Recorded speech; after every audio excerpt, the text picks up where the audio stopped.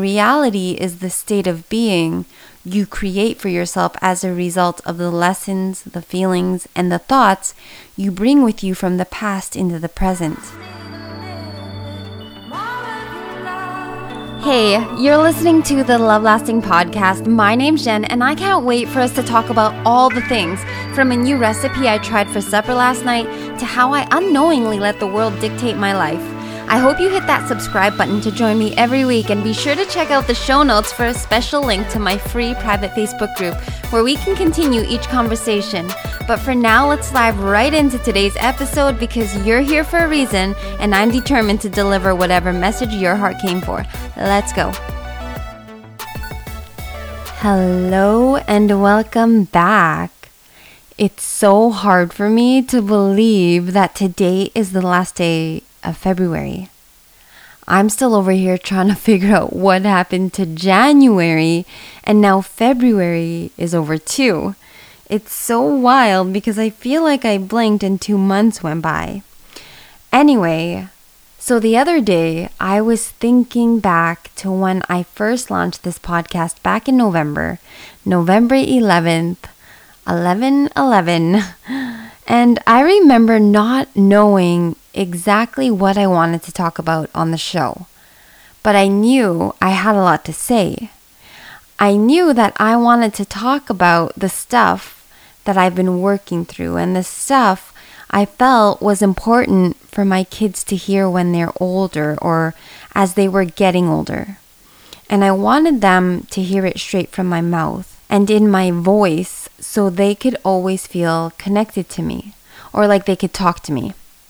I wanted to tell them stories as I was going through them instead of 10 to 20 years from now when they're at the stage in their life that I'm in today. Because as a child, you see your parents very differently than you do when you become an adult. And so I thought it would be so powerful for my kids to feel like they're growing up with me. I will always be their mom, but I know that eventually they'll be living their own lives, and I won't always be around to intervene in situations I'm uncomfortable with. I won't always be present to decide the type of people they'll be surrounded by. And I get it. When you spend your entire life listening to your parents and following their rules, one of the best parts about becoming an adult is feeling like you have that freedom to finally make your own decisions. And so it's not that I want my kids to have to quote unquote listen to me when they're older, but I do want them to hear my words, feel my love, and listen to the response or solution or idea their own heart comes up with after hearing me speak. So here we are, 17 episodes in, and I feel like I'm being called to change things up a little. So I've decided to make this episode like a wrap-up to, I guess, season 1. But I'm going to launch season 2 tomorrow because it's March 1st. And apparently that means Venus and Jupiter will be really close to each other and have some kind of cosmic party. When planets, in this case Venus, the planet of love and beauty, and Jupiter, the planet of growth and abundance, get together for some celestial shenanigans, it's called a conjunction. But just to be clear, I'm not an expert. I'm about to start a section in one of the courses I'm taking that has to do with astrology, but I'm brand spanking new to it. I'm like in preschool when it comes to this stuff. But some of the real deal astrology peeps compare a Venus and Jupiter conjunction to winning the lottery in love, relationships, finances, and creativity. So it's supposed to be a really good launch day for new creations, which is why I've decided to launch season 2 tomorrow, March 1st. Will it make a difference? I have no idea. But there's something so exciting and oddly therapeutic about syncing your life with the behavior of these huge, beautiful celestial bodies and stars. And moving into season 2, I just feel called to talk about all the new stuff I've been learning, like astrology, cyclical living, businesses, wolves, herbs, like all the things. Season 1 was more like getting to know myself, I guess. Mindset stuff, taking you guys with me on this journey of growth and discovery. I have no idea what's going to come up in season 2, but I am so excited. I just want to include more talk about the different modalities, I guess, that I've discovered as I learn more about them. I want to talk about the systems and practices I learned that just make sense to me and have helped me kind of navigate through some things about myself that I couldn't quite understand. I've learned to recognize patterns in my behavior, how I think, how I feel, why I feel or think the way I do, and I've also learned to walk myself through emotions or situations I would typically avoid. I got really good at avoiding or ignoring things, people, situations, conversations, pretty much anything that could potentially cause some form of conflict or make me feel uncomfortable. But the problem when you avoid things is that they're still always there. They still exist. They don't go anywhere. And for a long time, I was able to somewhat avoid my problems, avoid the stuff that made me feel uneasy or the stuff that made me feel uncomfortable. But at the end of the day, I just ended up doing myself a disservice. I led myself down a path of self-destruction for no good reason other than I was scared. Scared of feeling something I didn't want to feel, scared of doing something I didn't want to do, scared of hearing something I didn't want to hear. Until one day, it just kind of hit me. The only way to get rid of darkness is to shine light on it, your light. And so I spent a lot of time, I still spend a lot of time confronting things that used to scare me. Sometimes all it takes is to look directly at the thing that scares you for you to realize it's actually not that scary. And one of the things I personally realized is that the thing I was scared of, or one thing I was scared of, was trusting myself. I didn't trust myself to know what to do. I didn't trust myself to be able to not crack under the pressure. How could I possibly trust myself if I spent my life listening and trusting what other people told me to do or think? I kept showing up in life to win instead of showing up to learn. The problem was I didn't trust myself to win against my emotions.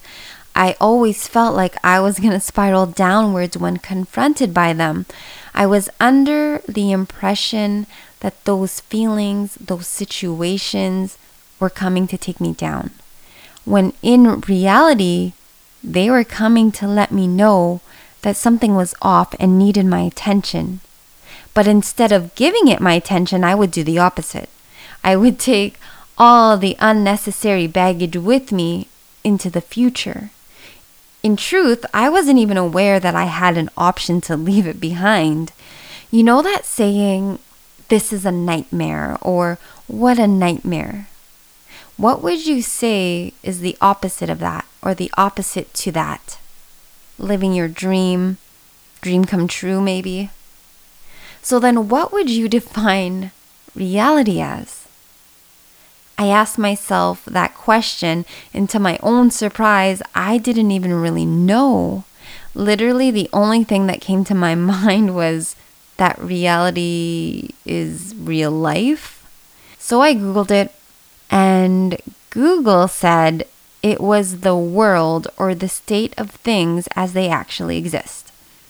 Boring. I wasn't satisfied. What I really wanted to know was how reality was created. I knew that a nightmare could be created by something I was afraid of. I knew a dream could be created by something I was maybe longing for or hoping for. So what could create reality? What would cause someone to say, "This is my reality"? I tried to describe what my reality was. Again, I was surprised that it was actually a little challenging to come up with an answer. The thoughts that came to my mind were, okay, well, in my reality, I have 3 kids, I like to dance, and I'm not even going to continue down this list because my answers just felt so, textbookish. I started to realize that reality isn't necessarily physical like I allowed myself to believe. Reality is the state of being you create for yourself as a result of the lessons, the feelings, and the thoughts you bring with you from the past into the present, whether we like it or not. And trust me, I'm the girl who likes to stand in my power and preach that I don't live in the past and that the past doesn't define me. But it kind of does, right? The beliefs you take with you from the past into the future definitely define you. They definitely directly affect how you choose to move forward in your life, or maybe why you can't move forward. This is why there are so many people who preach about how important your thoughts are. There are so many thoughts, feelings, and behaviors that are just so ingrained into us that we've pretty much embodied. They've become a part of us and we don't always realize it. Kind of like breathing. Humor me here for a second. I want you to focus on consciously breathing in and out. Be aware of your breath and its speed. Because we can be conscious that we are breathing. We can adjust the speed of our breath. We can decide when to breathe in and let it go. But if you stop to really think about it, you don't make the decision to inhale and exhale every single time you do it. So would you say that in those cases, you're breathing? Or would you say that you're being breathed?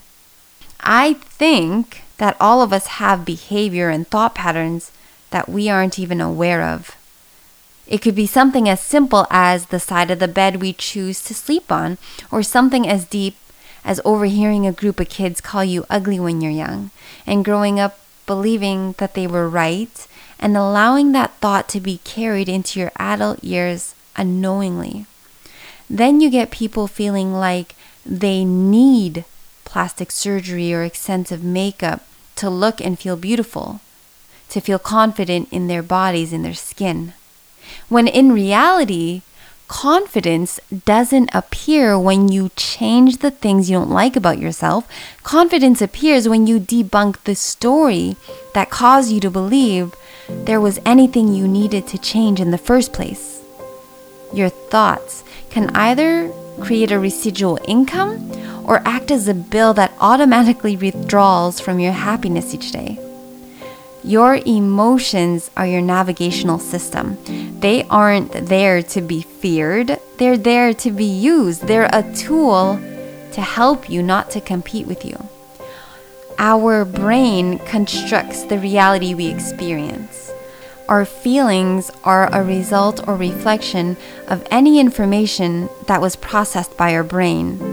If we spend some time getting to know ourselves and exploring the ways in which our brains interpret and make sense of the world around us, we can become better critical thinkers and develop greater empathy for others.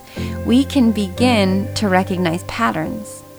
What we perceive as objective truth is actually subjective interpretation based on our individual experiences and biases. This doesn't mean we have to doubt everything we experience through our senses, but that we should approach life with an open mind and be aware of potential blind spots in our perception. By approaching life in this way, we embrace the complexity of it with curiosity and with love, allowing us to move forward in the direction we actually want to go. If you take away one thing from today's episode, I hope it's this. The one thing that makes the biggest difference in determining the direction you want to go is the thoughts, the beliefs, the ideas about yourself and the floating planet we live on. If you want to change directions, all you got to do is begin by changing your thoughts. That's all I got for now. Tomorrow we move into season 2, and I just want to say that I am so honored and thankful and happy that you choose to show up and spend some of your valuable time with me. I truly hope you resonate with the things that I say, and I would love it if you could head over to Apple Podcasts or to Spotify and leave a review to make it easier for other people to find the show. I love you to the moon and back. All of you.